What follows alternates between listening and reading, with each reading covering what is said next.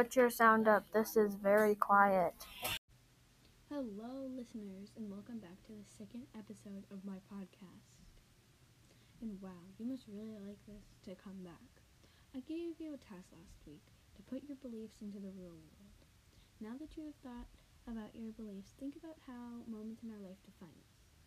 One moment in my life was when I was 3 on my family's boat, getting water in my face and screaming at the top of my lungs, "Faster, faster."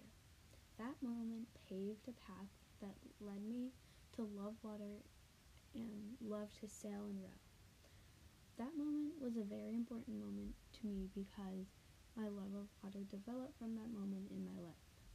Now I will give you the time to think about a moment in your life that has paved a path for you.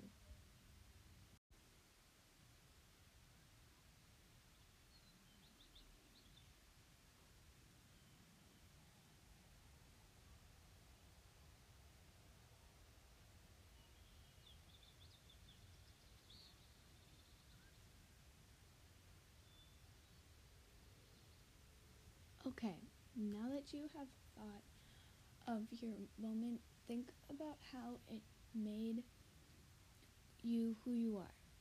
Okay, listeners, until next time, Elise out.